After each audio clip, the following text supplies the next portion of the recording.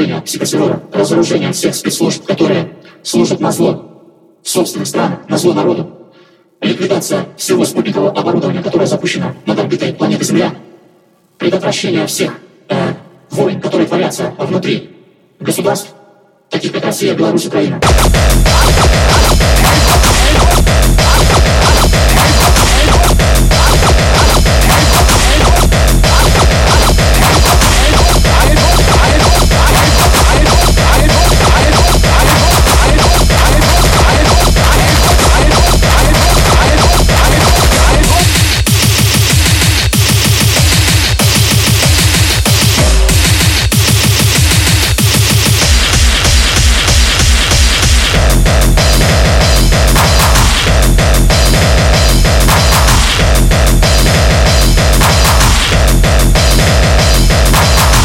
То бишь, всей скрытой гитлеровской Германии, которая скрыто сейчас творит геноцид с помощью психотронного оборудования, расставленного подле домов, которые находятся в городах, запущенного над орбитой Земли и так далее.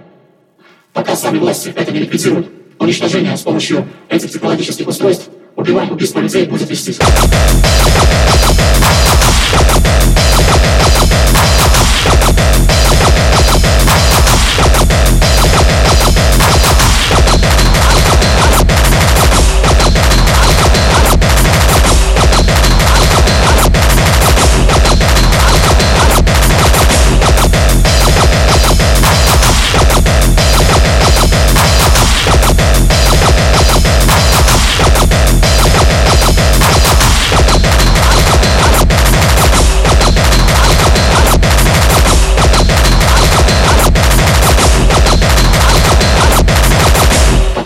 Люди финансируют эти проекты психотронные. Смертность населения Земли не прекратится. То есть люди погибать не прекратят. Значит, все это исключительно план иллюминатов для того, чтобы сокращать численность населения планеты. Вот и все. Миллионы уже людей убиты под шумок искусственными заболеваниями, такими как рак и так далее. Вот вам весь секрет. Защита от этого фактически не существует.